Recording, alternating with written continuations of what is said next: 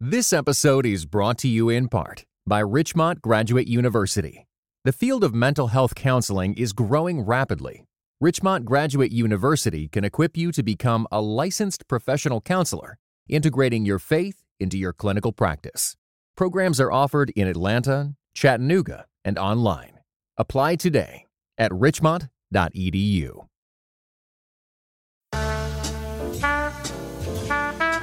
Today is Wednesday, January 8th, 2020, and this is Quick to Listen, where we go beyond hashtags and hot takes, discuss a major cultural event. I'm Morgan Lee, digital media producer here at Christianity Today.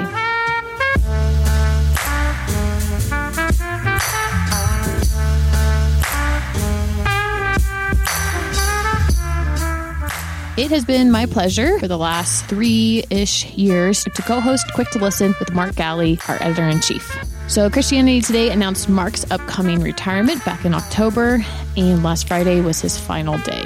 Mark, as many of you are well aware, certainly retired with a bang, sparked quite a conversation, and we may join that conversation here at Quick to Listen soon, but not today.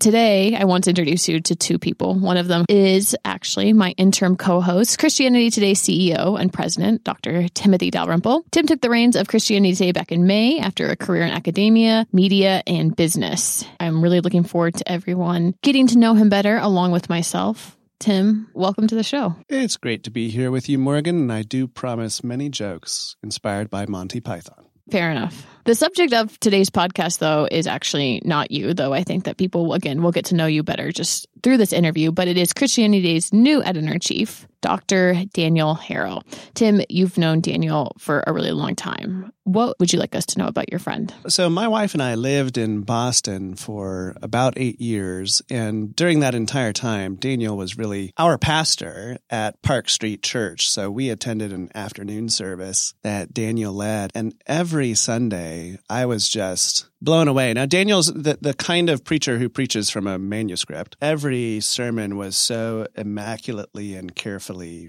written that you felt like you were listening to a piece of literature being read out loud. And so I've tracked with Daniel, just really appreciated the pastoral sensibility, depth of engagement with scripture and theological tradition that he brought to his preaching, to his role as he went on from Park Street Church. And we'll hear more of this from him later, but he was at Colonial Church in Edina, Minnesota for 10 years. And so when I knew that our brother Mark would be leaving us soon, Daniel was really one of the very first people who came to mind as someone who would be an outstanding editor-in-chief. So I'm really looking forward to people getting to know him better. Hi, Daniel. Hello, Morgan. Hi, Tim. Thank you for those kind words. Generally, when we do these types of shows, I think people expect the three of us to all be in the same place together, but you are actually still in Minnesota. I'm still shivering in Minnesota, actually. A lovely day here. But yes, I will be here until the summer when I'm planning to come out and join you all in person. To the illustrious Carol Stream offices. Daniel, we have a bunch of questions for you, but I'm also looking forward to any type of teasing that you want to play, weigh on Tim, as I'm sure he deserves during that time. But maybe we can go a little bit biographical, and you can tell us about how you became a Christian. I grew up in the South in the 1960s, so you were a Christian by default. You could only opt out. My earliest memories are life in church, at the foot of a kind and generous preacher and youth pastor, and my father, who was a brick mason, getting up every Sunday morning, listening to gospel music, putting on his tie, and out the door we went. It was just part of the air that we breathed and the water that we drank. Later on, though, as I got older, there were a lot of influences that deepened my faith and gave it some form. Young life was a big thing in high school. I found myself surrounded by mentors and staff workers that helped shape my faith. I'm going to just interrupt you and ask, did Young Life back in the 60s and 70s look the same as Young Life looks today? And I would guess no, but I'm just curious what it kind of looked like for you. I would guess no, too. I mean, it was set up with, big group once a week and then smaller group Bible studies early in the morning over pancakes. And I think more than anything, just seeing other kids my age engaged in their faith was really awesome. And, they worked out this model where they really tried to get the cool kids involved. And so suddenly you're like, wow, it's cool to to be a Christian? How is that possible? So Young Life was influential for lots of reasons. It was. It was really through Young Life that I ended up engaged in a really powerful campus ministry at the University of North Carolina back in the days. InterVarsity was immense at my university, and it was really there that this personal relationship I had with Jesus that got shaped in Young Life really found its depth as I was surrounded by just tons of thoughtful and passionate people trying to live out their faith on this big secular campus. It was excellent. Do you want to name the secular campus that you were? Well, I will. The University of North Carolina. I was there with Michael Jordan. We were very tight. And, I started as a started as a business major, I should say, because I was an editorial cartoonist, was going to go into graphic design, but I was terrible on the business side of things and ended up taking a psychology major, because I, quote, wanted to work with people, unquote. But that led eventually a religion major where one of my main mentors was Grant Wacker, who's a big historian. I know sort of runs in the CT circles. Yeah, Grant came on the show after Billy Graham died.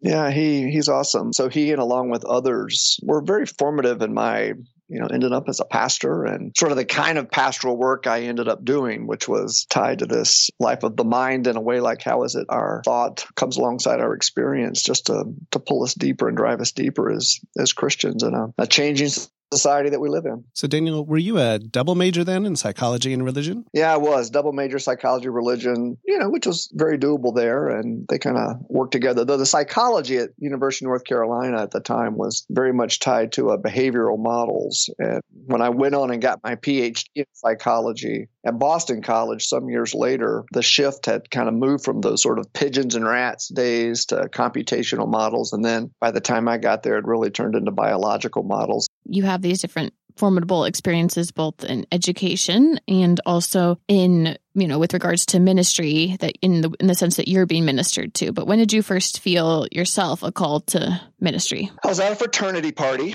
and with some folks from my InterVarsity small group. And it was just one of these moments, where, I'd been leading this small group. I'd been involved in all kinds of things through InterVarsity. And it just, it's like, I think I want to be a pastor. And I turned to this friend of mine who's a diplomat in the Foreign Service and asked her what she thought about it. And she thought it was a good idea. So it was that day, actually that next day after that frat party, I went and picked up the religion major and just started on that track. My fraternity brothers were deeply disappointed. I was definitely throwing my life away, but it's just what I felt called to do. And so I began thinking about next steps. I'd grown up in North Carolina, but as a Boston Red Sox fan, we had a Red Sox. Convenient somehow. Yeah. We had a Red Sox farm team in my hometown. So came time to pick a seminary. I decided I'd try Boston because I'd always wanted to live there. And so I sort of took this call, ended up in Boston. A number of UNC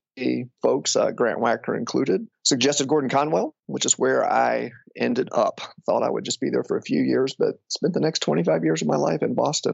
I find it fascinating, Daniel, that you had your call to ministry at a frat party, right? Yeah. It's not exactly a tale as old as time. And so it makes me wonder, what was it that you were experiencing or observing or feeling at that moment that you think kind of precipitated this sense of call? There were a number of things that were going on. One, I'd been in a fraternity since my sophomore year, which is, very typical for guys on our campus. Growing up in the South, I knew nothing about things like Wheaton College and Christian colleges. Again, everybody was a Christian. It was just like, how Christian were you? My church was the kind growing up where, the deacons would stand out in the front of the church and smoke before worship. And the question was never, do you go to church? It was always, which church do you go to? So this idea of secular sacred was a very blurred line for good and for ill. So to go to a fraternity party as a Christian that's what all the Christians would just do. It was, just how drunk you got. I think that for me, being at that frat party was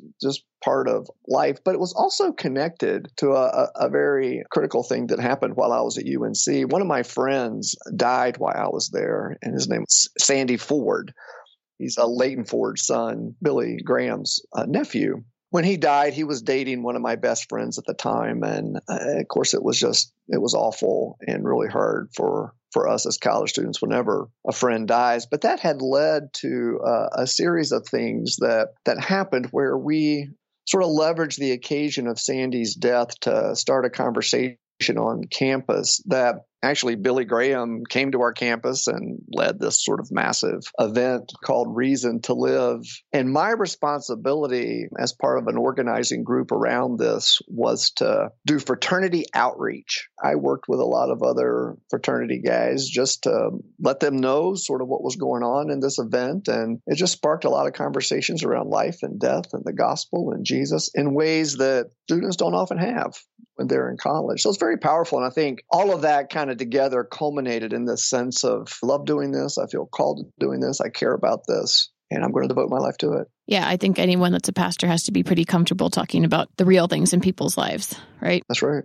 Of course, at Christianity Today, we have a particular interest in Billy Graham as a very important part of our legacy and our story. And one of the first things that I wrote about when I came to serve the ministry as president and CEO was an encounter that I had with Billy Graham. I'd love to hear a little bit more about your experience. Doesn't sound as though it was kind of the typical crusade environment, but so he's coming in, his nephew has just passed away, what sounds like quite unexpectedly. And what was that like, and what was your experience like? Of course, growing up in that time, Billy Graham was certainly in part of his heyday, and I had gone to one of his movies, I think, as a kid. They had always had an altar call at the end of a movie, which is hard to imagine doing these days, but we did. I remember going down the front of the theater, and it's like, here I am, and just as I am, and the counselors came out and talked with us. And so by the time I got to the university, Billy Graham was, someone everybody knew, every Christian knew. And to know Sandy, of course, in this kind of different context and find out that they were related was kind of fun on the one hand, but then, just to recognize he was just a normal guy and was very much involved in InterVarsity. It was another way of knowing him. And then when he died, so suddenly and so unexpectedly, he had a heart malformity that just took him. Suddenly there was, an opportunity to have this engagement unexpectedly.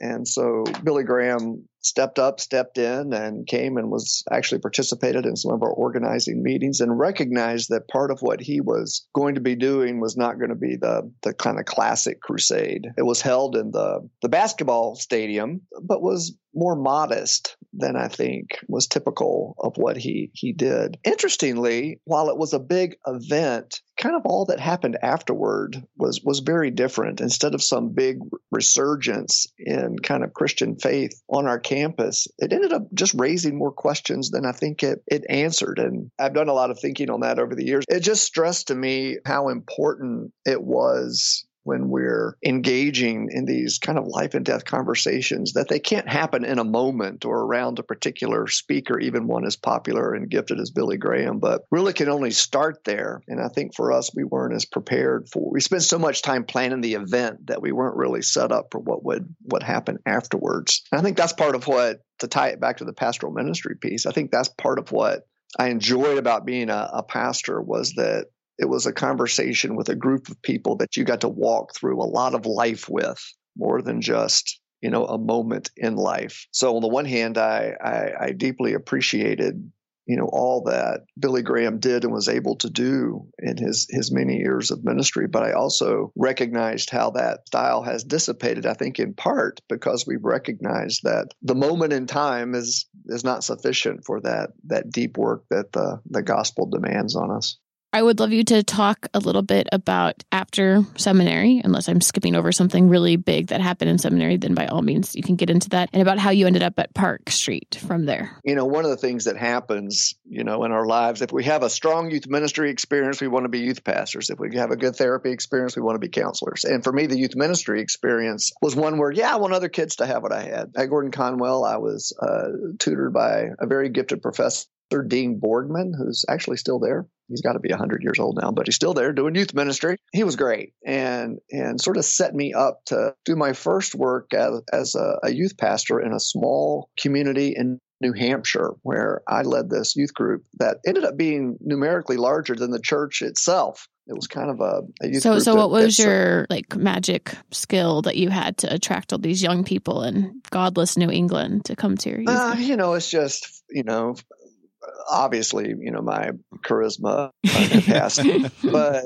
it was just one of these communities where there was just nothing else going on. And this was, days before the internet and technology. And these kids just like to gather. And so we created a place for them to gather and use the old Young Life tricks, and they work. And, these kids showed up, but I was living in Boston, and, the commute didn't make any sense. Dean Borgman had set me up with a pastor at Park Street, knowing that they were looking themselves for a youth minister. I interviewed for that and really hit it off with a guy who was hiring and got that job. And, I was there in the last years of a pastor named Paul Toms, who was Harold Ockingay's successor, for those who are familiar with the Ockingay legacy and his importance to Christianity today. But worked with Paul Toms for a few years, and then he retired, and I thought I'd be out the door then too. But his successor, a man named David Fisher, came in, and he and I hit it off. And that was sort of the beginning of the next, 22 years at Park Street, where I got to do so many different things. I didn't think I would stay in Boston. I really thought that the South would pull me back, but I just loved it. People may not know that Park Street is really one of the flagship evangelical congregations in Boston. And as you mentioned, it's in the downtown. It's right off the Red Line on the T, and the Red Line stretches out into Cambridge. And so you have a lot of people coming from Harvard and from MIT. And maybe you can just comment a little bit on the unique dynamics of kind of the congregational makeup there. Yeah, well, you've got Red Line, and then you got, of course, the Green Line too. So you've got Harvard, MIT, you've got Boston College, Boston University, Northeast. I mean, there's 43 those other colleges. Schools. Those other lesser schools. Yeah, you've got 43 colleges and universities in the area. And, back when college students went to church, Park Street was really the nexus for a lot of that. Now, I mean, admittedly, a lot of it had to do with trying to meet a young person that perhaps might spend a life with. And, that's part of it too, the social scene. But at the same time, gosh, during my days there in the late 90s, early 2000s, students just flocked to that place. It was really great. In addition to that, you also just had, I call them the Ally McBeal days, when not only students, but tons of young professionals, much like today, were finding their way to Boston. And church was still a place where, people would come first to seek community. And so we saw a ton of those folks too, to get to, speak into their lives and hear their troubles and walk alongside in those days. I mean, these are people like yourself, Tim, who I've had the honor to stay connected with for years since. To have those relationships has not only been rewarding, but so powerful for me in my own challenges in life and struggles. I do like this biographical journey that we're on, but if I am not wrong, it seems like you wrote all your books while you were in Boston. And so I kind of want to take a detour, Daniel, to talk about all of these books that you read, because I think they all have really interesting topics for us to kind of get into. Maybe we can start with I don't know, maybe this is the most polemical or controversial book, but one of the books that you wrote is called Nature's Witness, How Evolution Can Inspire Faith. So maybe you can tell us about how this book came about. So this book comes about during the time when people like Richard Dawkins and Christopher Hitchens and Sam Harris, the so-called new atheists, are really given it conservative Christianity, using science as something of a weapon to discredit kind of the claims of religious faith. So many Christians, of course, especially conservative Christians, caught in science narratives that had a lot to do with either discrediting or eschewing evolution, or what's commonly known as God in the gaps fallacies, where you credit God with doing things science can't explain, totally forgetting that eventually science figures things out. We're sort of caught in this conflict. And again, growing up in the South, coming out of a church tradition that was not expressly evangelical. I mean, I never heard any of these anti-evolution stories. Living in Boston, scientists who were deep professing Christians would cringe when science was misused in these ways. And so, on the heels of a lot of these relationships and my own life and conversations, I had entered into a conversation. And well, let me add two more things. One was I was also serving on a hospital ethics committee, so I was getting a chance to see a lot of applied science. But I also had been invited to be a religious voice at a conference at MIT on genetic technology and society. This was right after Dolly the sheep got cloned. And I was asked to come in and speak on the ethics of cloning, which I knew nothing about. And no big deal. A weenie pastor over at Park Street. And, I get asked this question, does a clone have a soul? And I'm like, I don't know. I mean, I don't know a clone. I haven't met a clone.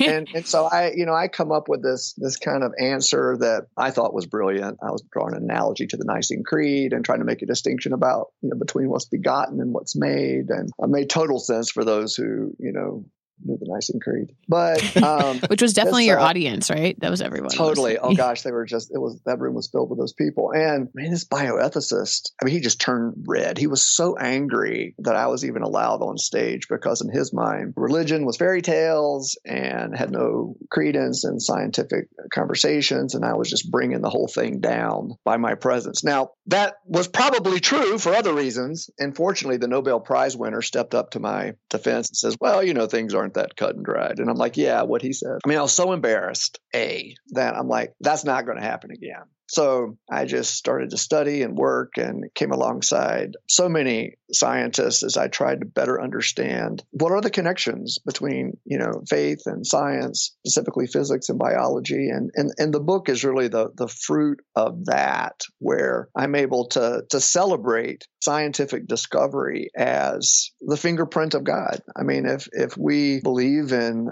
a God who is creator, as we do, and this is what creation looks like, then what is that telling us about God, and how can we engage in the wonder that truly is, from cosmology to quantum particles, the marvel of God's creativity? And we have to remember that all of the best science grows out of our Christian conviction. I took a group of kids a few years ago in the footsteps of Galileo through Rome all the way to the particle accelerator at CERN. And it's just marvelous what science is able to do. And in a lot of ways, historically, Christian faith sparked so much of that. But we find ourselves these odd places since. But anyway, all of that writing ends up in the book. And this is a place where Tim and I got to reconnect through some work in an organization called BioLogos, started by Francis Collins, who's still the head of the NIH, where they're looking to continue to advance this conversation and help Christians see that science is very reliable at showing us what is. And in as much as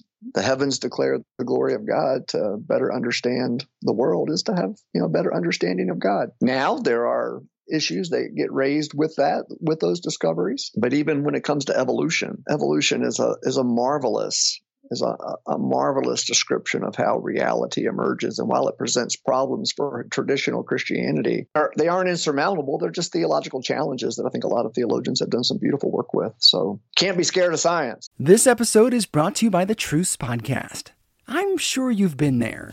You're at an event, a dinner, a small group, and someone says something like, "If you're a Christian, you have to vote Republican." That raises an interesting question. How did evangelicals like me get to the place where we just assumed we'd all vote one way? This season on the Truce Podcast, we're diving deep into the complexity of the 1970s and 80s to understand how evangelicals tied themselves to the Republican Party. It's a story that involves murder, corruption, redemption, and our need to be heard. I'll be talking with celebrated historians like Rick Perlstein, Pulitzer Prize winners Francis Fitzgerald and Jesse Eisinger, and some of the best guests I've ever had. Truce is the show that uses journalistic tools to look inside the Christian church. We press pause on the culture wars in order to explore how we got here and how we can do better.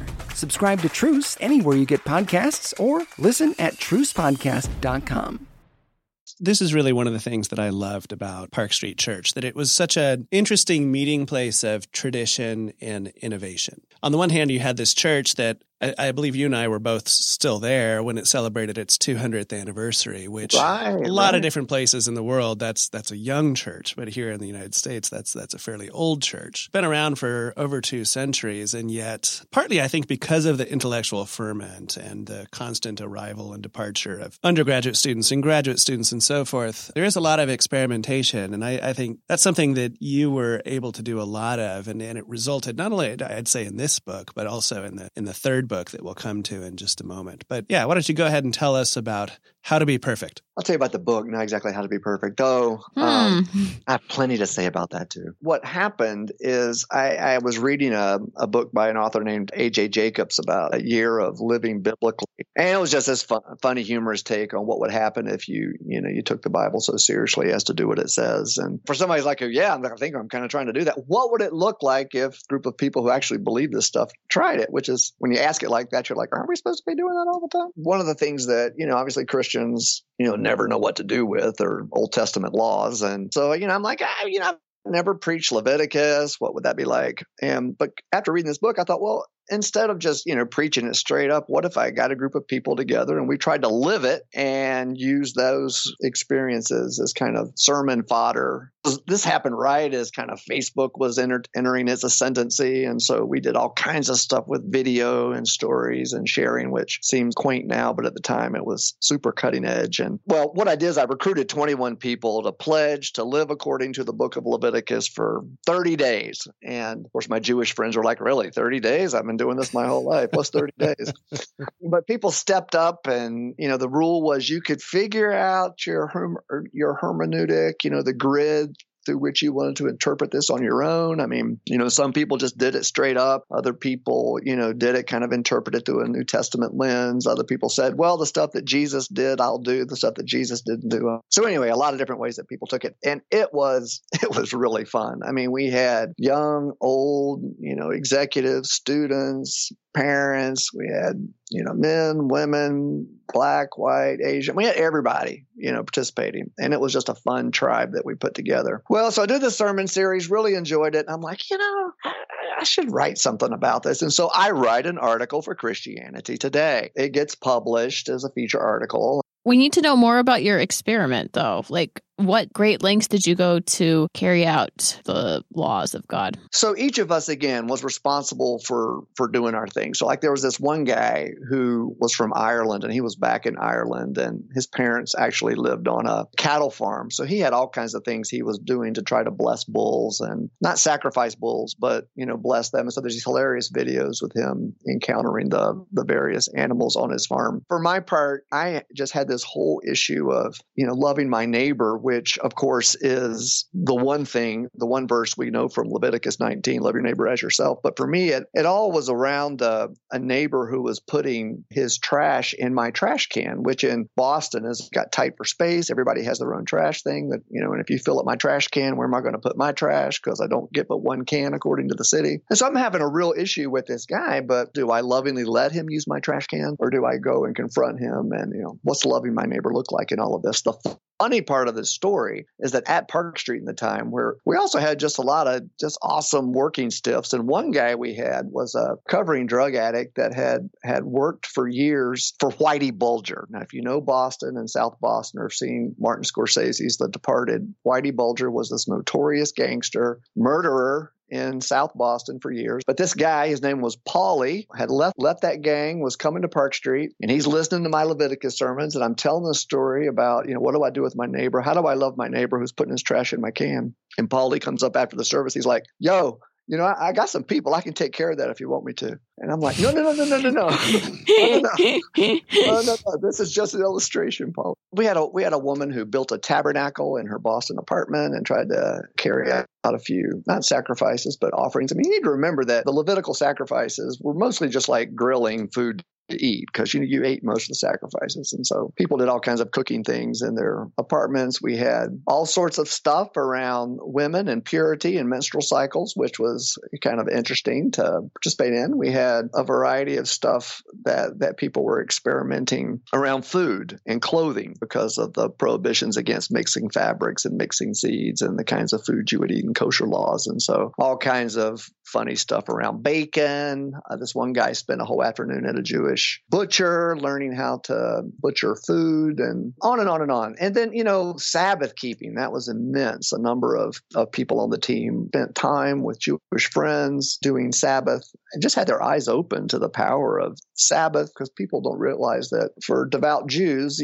Sabbath is like a Thanksgiving every week. And the work you have to do just in preparation to do Sabbath, in the Easter story, when we hear about the day of preparation, there's a lot of work that goes to prepare to rest. And just the importance of rest was eye-opening. Learned a lot, and it was fun to get to write about it, the context of these experiences and these 21 individuals who each had their own experience that they would describe and then interact with each other about. I'm sure many of the themes that are present there will come out in your work. All right, so you also wrote a book called Wisdom of the Saint and Near Saints, Christian Inspiration from Ambrose to Zwingli. First of all, very ambitious project. Lots of saints out there. Tell us about a couple of your favorite saints that you got to hang out with while researching and writing the book. I took a lot of liberty on the saints thing because, well, let me back up and say that this had started again as a sermon series, really based on this conviction that as Christians, our theology and faith is always constructed on the shoulders of those who come before us. And so knowing the personalities and heroes of our traditions helps us to better understand, the core convictions we hold. And I thought, what better way to think about these people than alphabetically? So I started this 20-year sermon series with letter A. Was going to get all the way to Z, but I became editor-in-chief of Christianity Today, so I didn't get a chance to finish.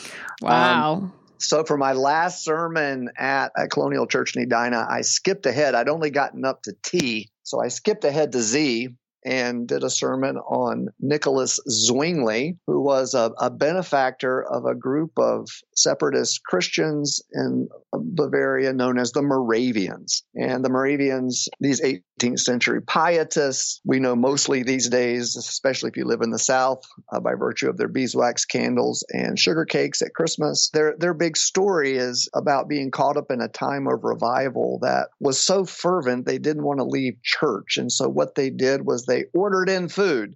Being Bavaria, they ordered in probably beer and bratwurst and the like. But these days, the remembrance of that time is celebrated in something called a Moravian love feast. And you go to these at Christmas time, and right in the middle of the sermon, these folks come out with coffee and cake. And so it's like eating popcorn at a movie. You get these refreshments in the middle of the sermon, all to commemorate this time of fervent revival. I wrote about some of the classic heroes of our tradition, church fathers such as Basil and Augustine and Anselm and Aquinas, but also, lesser known people that folks wouldn't heard about before, though who are equally famous, like Tertullian and others. I added some more contemporary figures. I think off the top of my head here, I think I put T.S. Eliot in there. I did Caravaggio. I'm a big fan of the arts and the role that art plays, especially in pre-literate societies and semi-literate societies. And so Caravaggio, who wasn't much of a Christian, but boy, could he paint the testimony of how beauty arises out of places we wouldn't imagine. Caravaggio was known for brawling in the streets, right? Yes, and yet some of the great paintings that he produced were essentially in recompense for the crimes that he had committed. Yeah, absolutely. And the church itself had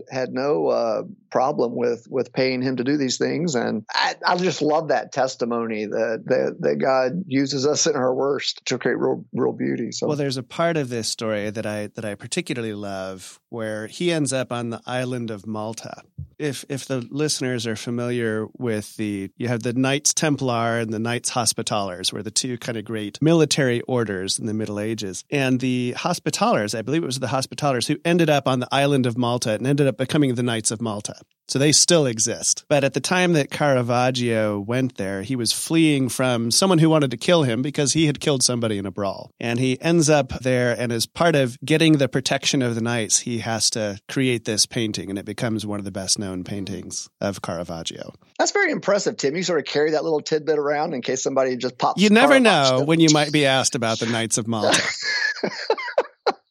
Very impressive. Wow. Okay. Yeah. So, I tried to use artists and poets and, as well as theologians just to talk about the various ways that our faith has come to be. And yeah, that makes a lot of sense. All of those books are still available for people to read and learn more about you through all of them. I want to kind of move back to talking about your faith journey and your vocation. And maybe you could talk about how you ended up in the Midwest. I like to tell people I'm a Southerner by birth, a New Englander by choice, and now a Midwesterner by the will of God. Wow, that seems like a passive-aggressive way to refer to God. or the Midwest. No, I think pastors have shelf lives. We serve at the behest. I'm a Congregationalist, kind of hardcore descendant of the Puritans, and we serve not at the behest of a denomination or a bishop, but at the behest of the congregations we serve. And we have seasons, My season at Park Street was a long and beautiful season, several iterations, but, there just came a time that it was time for something different and new, and I was ready for that. I found it was harder to transition than maybe it had been in previous eras of church pastors for whatever reason. It could be because of my evolution book, who knows. It was just tough to find a new place to go. And so I ended up through a search firm making a connection with Colonial Church in Edina, Minnesota, which was not really the location that I was looking to move to, but the fit was fabulous. Not only their fascination with all things Pilgrim and Puritan and colonial, thereby the name. And if you ever visit Colonial Church, it's modeled after a church building in West Barnstable, Massachusetts, of all places. You're really just bringing their dreams to life when you showed up. And I tell you, it is like a Pilgrim Disneyland out here. But one of the things they do, and it's kind of funny, but every Thanksgiving, they hold a Thanksgiving service, honor that Pilgrim heritage. But the funny thing about it is that we all dress up like pilgrims, okay? It's something that's been going on at Colonial for a long time, and kind of do it tongue in cheek. It's definitely not something you would, lead with if you were trying to start a revival at a congregation. I know, let's dress up like pilgrims. Does that mean that you wear like the giant belt buckle and the hat? All of it. We buckle up. I want to see pictures. I will send pictures. It is really kind of fun. And I ended up doing some research because they were doing this thing, but I'm like, are you sure you're doing this really historically? So I did some research and found out, of course, that women are not allowed to participate in the service and had to sit on another side. So we did that. I did learn, I didn't know this, that the Native Americans who came to the first Thanksgiving likely were naked. So we were so you don't dress as the Native Americans. I'm not doing that. No, not doing that. But that was an interesting thing to discover. But I also found out that in Puritan churches, the only adornment, and there's like congregational meetings that go on about this fervently, but the one adornment is this elaborate cushion that they would make for the Bible. And so their Bibles would sit on these pulpits and platforms, always on this beautifully adorned fabric cushion. So we made one of those, and we now have a beautifully adorned pilgrim cushion for our Bible. But all that stuff was a lot of fun. Daniel, I just say that I honestly cannot imagine any New Englanders having a reenactment of Thanksgiving. So I said to them, Morgan, seriously, exactly. So I said to them, look, nobody in New England does this. Well, maybe at Plymouth Plantation, which is kind of this theme park down in Plymouth, but nobody does this. And this deacon goes, well, in Nova Scotia, there's a lot of things they don't do in Scotland anymore either. And I was like, for you, good for you. So we keep doing it.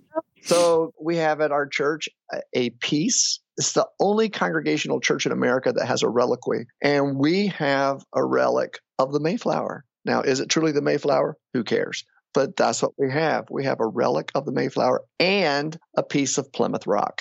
Seriously? I'm telling you, this is a very special place. Where are you again? Edina, Minnesota.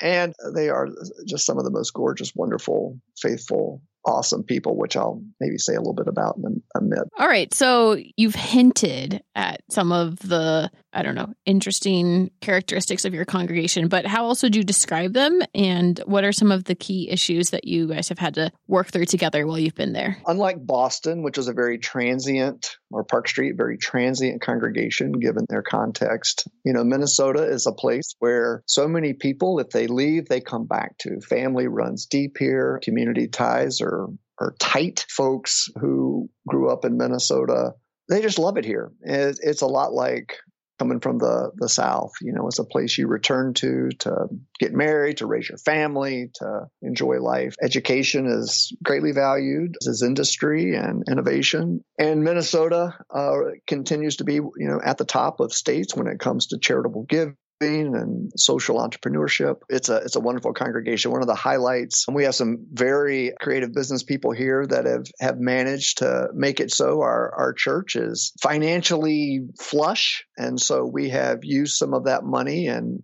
creative ways. Probably the one I'm most proud of was we took $500,000 and created a contest for social entrepreneurs to compete for those funds to advance or accelerate their entrepreneurial enterprise. So we were able to launch or accelerate 11 social enterprises around the world, enterprises all led by people 35 years old and younger. We have a woman who runs a jewelry business called Farinita, and she hires women all around the globe who have been victims of sexual abuse, and she gives them work. Some of her best work are Ethiopian women who take spent bullet casings and craft them into jewelry, and they get sold. It's a very cool thing. We have another guy locally who has created a food program for schools where he feeds kids who don't have access to food over the weekends. He started with one school and now is in over 100 by virtue of our ability to come alongside. We've got a group from Iowa State University who created a solar dehydrator to help farmers in sub-Saharan Africa keep their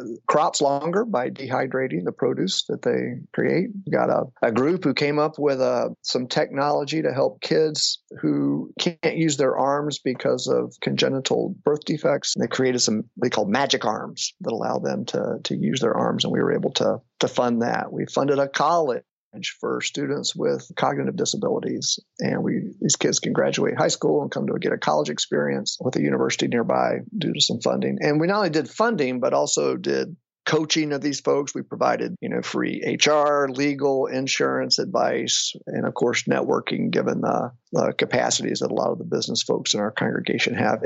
It was marvelous work, very rewarding. And we've the church just voted last month to give away another $1 million. And so they're looking to launch a similar kind of thing again, where they're able to get it out the door and get it into the hands of social enterprise. And that's because they don't have to pay you for 2020, right? I know. I freed up a ton of money. Thank you for picking up that salary, though, Tim. I really As we close, just circle back to hearing more about your faith. And I'm wondering about what formidable life experiences have you been through that have impacted how you understand your faith? Most poignantly at this point in my life is my wife died this past Easter Sunday. She had past Easter on a Sunday. She had pancreas cancer that she was diagnosed in February and died 2 months later. It's been awful, but she was a woman of immense and deep faith who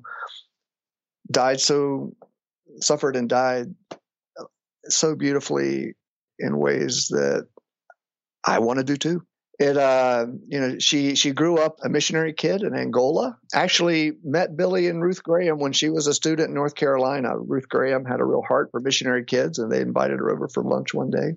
My wife, Dawn, went on to go to seminary herself, became an editor at a small publishing house in Massachusetts. And then we married, had years together at Park Street, and then came out to Minnesota and had our daughter, Violet. She was doing some writing and seeking to get published herself when she got sick. And, died so fast, but again, so beautifully. But, in the midst of all of this, not only do I don't want to say I learned, because as a pastor, when we think about death and life and new life, I mean, this is what we preach about and what, we're honored to come alongside.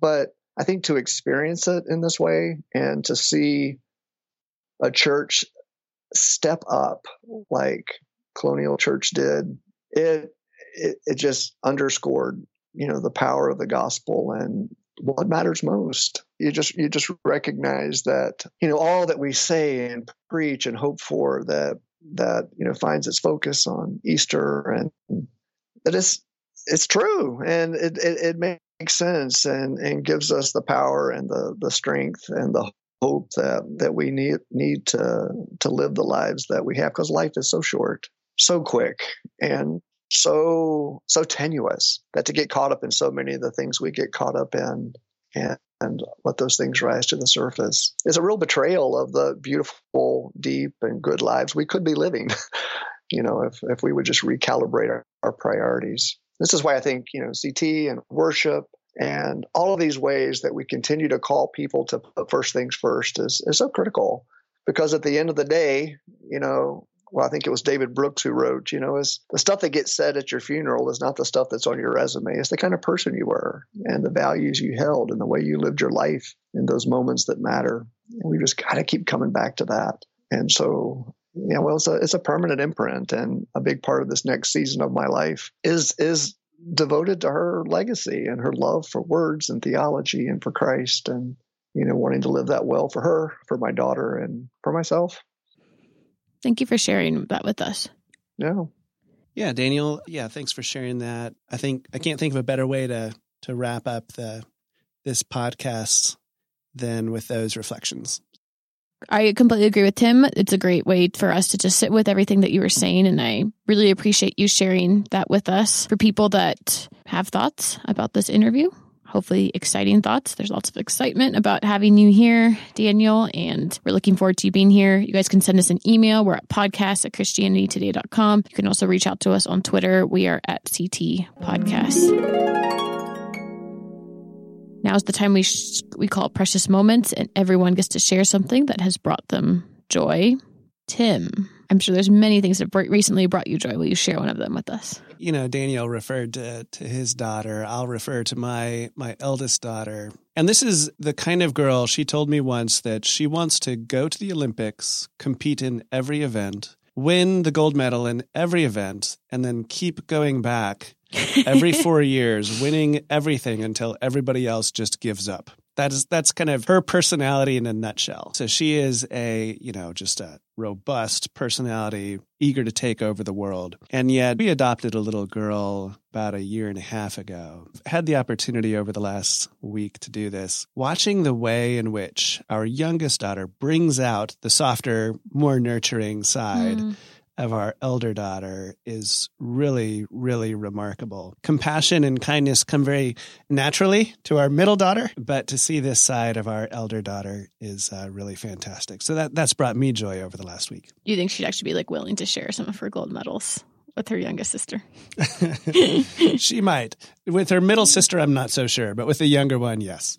Generally how those things go. Tim, are you on social media? I am. I'm on Facebook. Well, for public purposes, mostly use Facebook and Twitter. Where can people find you on those places? Daniel. If you search on my name, it's a rare enough name that you'll find me. I will post in the show notes Tim's Twitter handle. Daniel, do you want to go? I will. Tim, speaking of your name, I bike to work, and there's this Dalrymple Road. Over the years, I've used that kind of as a spark to think and pray about you, and how coincidental, right? That there you are, here we are. I didn't know how much you needed my prayers, but I'm learning. My precious moment, we all go back to our kids, and so I have if I could have two, Morgan, they'll both be brief. One was, my daughter is sort of entering adolescence, and of course we were fighting about something. At the end of it, I said, take her thing, and she said, "Dad, you're right." And, that was so precious. So precious. That was just so precious. And, I was able to respond, "I know." It was very sweet. That's definitely a sweet way to respond to "you're right." It was a real connection for us. But secondly, and this is silly, but obviously a testimony of American culture. So the Minnesota Vikings upset the New Orleans Saints this week. And I'm a New England Patriots fan, and of course, very sad that our team lost, but hey, we had a good run. But LOL. I marvel at the power sport has on the attitude of people. Everyone was so happy on Monday. I mean, Midwesterners are generally happy anyway, but exceedingly so, from the plumber who came in to unclog my drain, to the folks at the post office, to the grocery store cashiers. Just the delight and beaming purpleness of that Vikings win was just so sweet to behold. What is your social media handle for Twitter? At Daniel Harrell. Daniel was taken, so I did DANL like Daniel Boone, So Daniel Harrell. And you have a website too. Do you want to tell people where that is? I do. It's just DanielHarrell.com or DanielMHarrell.com. We also published your first Christianity Today piece about Epiphany. Thank you. Yeah, thank you for that. Just yesterday. And we will also link to that in the show notes. It's beautiful. I highly recommend that everyone get a chance to read this. Yeah. My precious moment is when the 49ers beat the Vikings on Sunday. This upcoming Sunday. That's a preemptive precious moment. It's not my real precious moment. I mean, I want the 49ers to win. I think they will win. But living with a bunch of Vikings fans, because many of them have fled to the warmer lands of Chicago, I know it would make a lot of people happy if that happens. My precious moment was probably over New Year's on New Year's Day. This might have even been my precious moment last year around this time. I spent time with my friends who are in their 70s and extremely full of life. And we had a great dinner of gnocchi and cream sauce and chocolate cake. And they live really close to Lake Michigan. We went on a beautiful winter walk. There's like a bird sanctuary that's out there too. And the sun was setting. It was a great way to start the new year. So I was very thankful for that. People can find me on Twitter. I'm at MEPAYNL. That is it for us this week. Thank you, everyone, for listening to another episode of Quick to Listen. This podcast is made possible by everyone who subscribes to the magazine, which you can do that by going to orderct.com/podcast. Or if you want to give and support our ministry that way, that is possible at morect.com/podcast. You can get this podcast on Spotify or Overcast or Apple Podcasts, wherever you want to go. We are there. Also, when you rate and review the show on Apple Podcasts, we truly appreciate it. It is produced by myself and Matt Lindor. The transcript is made possible by Bunmi Ashola, and we will see you all next week. Happy New Year.